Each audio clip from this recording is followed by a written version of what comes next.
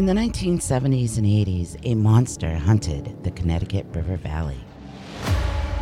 7 bodies found, 1 survivor, and no suspects. I'm Jane Borowski, host of Invisible Tears. I was 7 months pregnant and stabbed 27 times, and I survived. My story didn't end that frightful night. This attack on me physically and mentally lingered for years. I'm Amanda Bedard, and I'm Jane's life coach and co-host of Invisible Tears. Jane is ready to share her story, and not just about her attack, but her healing process afterwards. As a platform for truth and healing, we are on a mission to help others that suffer from PTSD and help bring awareness to mental health issues. To hear my story and others, you can find Invisible Tears wherever you listen to your favorite podcast.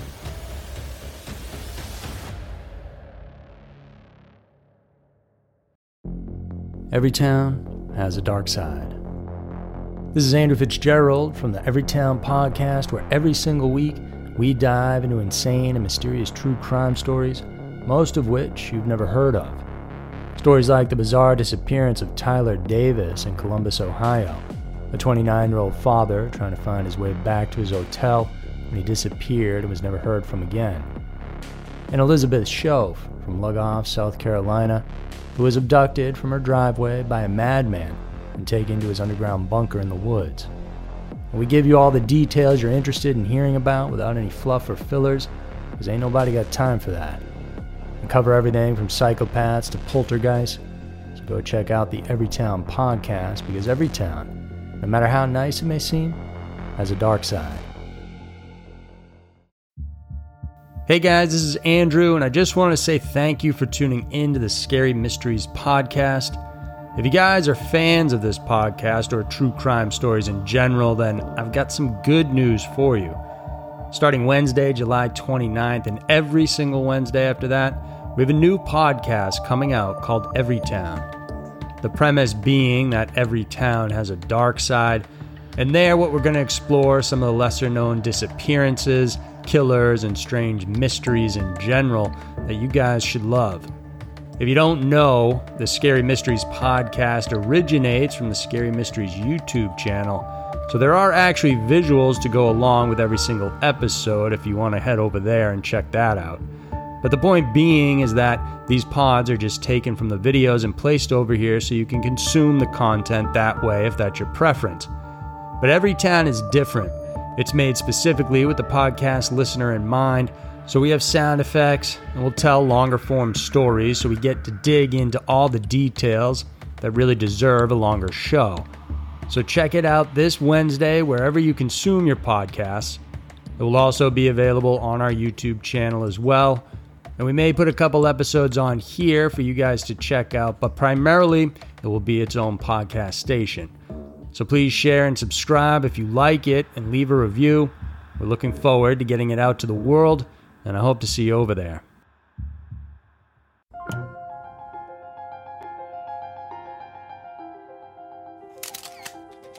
Elizabeth Klarer Abductions and Derrick Engebreston. Tales of hauntings, murder, and scary mysteries. Every week, Twisted Twos dives into a pair of uniquely terrifying true stories that are worthy of a more in-depth look. For this week, we focus on the unusual alien abduction of Elizabeth Klarer and the disappearance of Derrick Engebreston. Get ready for Scary Mysteries, Twisted Twos. Number 1. Elizabeth Klarer Abductions. A meteorologist, accomplished musician, and once pilot during World War II, South African native Elizabeth Klarer, on paper, seemed like the last person who would claim to be abducted by aliens. Klarer, a member of a wealthy family in South Africa, was the daughter of a veterinary pioneer and shorthorn farmer. Starting at a young age, she has lived a life of luxury in a gorgeous home with plenty of helpers. One of her favorite stories to hear from the help revolved around Zulu folklore.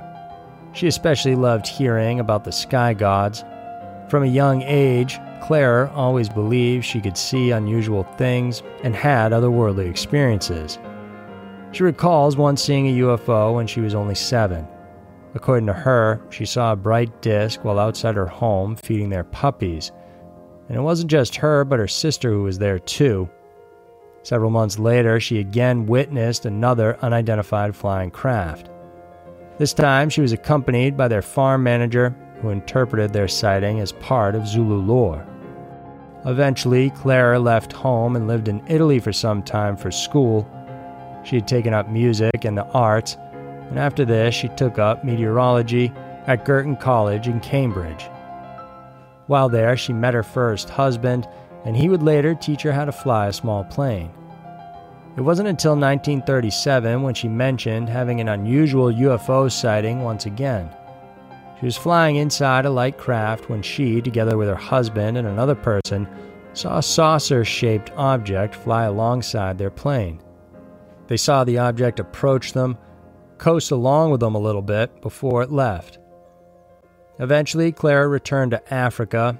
Now with children, she headed from Johannesburg to her sister's farm in White Leaf in 1954, and it was here she would experience one of her most famous UFO encounters.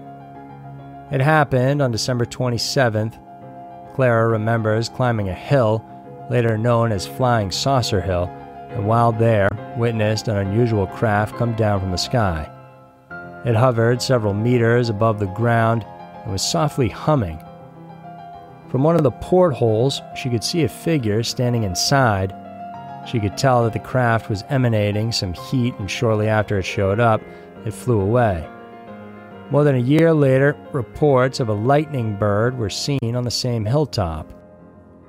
When Klarer once again headed to the area on April 7, 1956, she finally met the strange alien figure she once saw inside the ship. He introduced himself as Akon. He then took Klarer inside the spacecraft and showed her around. Klarer described the interior of the ship as 60 feet in diameter. There was another pilot inside who was said to be an astrophysicist and botanist. Shortly after, the craft flew away and within minutes reached the large mothership. Klarer, who went along with them, described the mothership as having garden-like interiors. She met and interacted with the inhabitants of the ship, and while there, Akon revealed to her that she was a former Venusian. The two exchanged kisses, and Akon declared that she was his soulmate. He told her it was common for their race to take women from Earth and mate with them so their children could strengthen the bloodline. He added there were also Venusians who lived on Earth anonymously. After all these revelations, Klarer was returned on the hilltop. Curiously, several witnesses actually reported seeing a glowing object on that hill for several hours around the time Klarer said she met the Venusian Akon. In 1958, Klarer and Akon would begin seeing each other more frequently, sometimes spending the entire day together. At one point, he gave her a silver ring, which he said helped connect them telepathically. Soon after, the two consummated their relationship, and she became pregnant. The following year, while she was in her vehicle, she was transported onto Akon's planet Maton, where she delivered her extraterrestrial child. She named this child Ailing. He decided to stay behind in Meton as Klarer went home. She said she's unable to go back to Meton because the vibrations on the planet caused her heart problems. However, she said her son, Ailing, and Akon visit her on Earth instead. There were many skeptics, as well as believers, of Klarer's unique love story. Several prominent ufologists at the time believed her wholeheartedly, while others ridiculed her claims of giving birth and having an alien lover, but for Klarer, she stood by her claims. In 1980, she published her book Beyond the Light Barrier, chronicling her encounters. She tried writing a follow-up book, but never finished it before her death in 1994. Up until her dying breath, she claimed her story was true, saying the encounters absolutely happened. Number 2. Derrick Engebreston. It was supposed to be an ordinary day for Derrick Engebreston. Together with his father and grandfather, The trio left their home in Klamath Falls, Oregon on December 5, 1988 to head to Rocky Point, close to the Winema National Forest. They were hoping to find a Christmas tree to decorate their living room. It was a family tradition of sorts. Derrick, at 8 years old, was already comfortable in the mountains since he often accompanied his parents while exploring the forest. His family even gave him the nickname Bear Boy. As the three reached the woods, they headed towards a densely populated area to look for a potential tree. His grandfather went one way, his father the other. When the two returned to the same spot about an hour later, both were shocked to realize that Derrick was gone.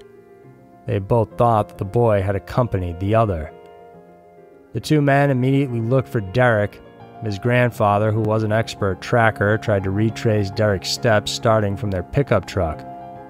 They found that the steps went up on a hill, then looped back around. They saw signs the young boy was in the general area when they found cuts on the trees since Derrick had a small hatchet with him. When he looped back around, it's believed that Derrick made a snow angel on the road. But all traces of him were wiped out after this because a snowplow had passed through. It took 2 hours before police got to the area and for the search to begin full scale. However, despite the search and rescue, the area was dense and the mountain had become dark. For the next several days and weeks, his family camped out in the area hoping to find him. The rescue efforts were hampered because of bad weather and sub-zero temperatures. After 8 days, the police stopped their search, announcing the boy likely succumbed from the harsh temperatures. The volunteers and his family continued with the search. They found small signs that he may have been alive at some point.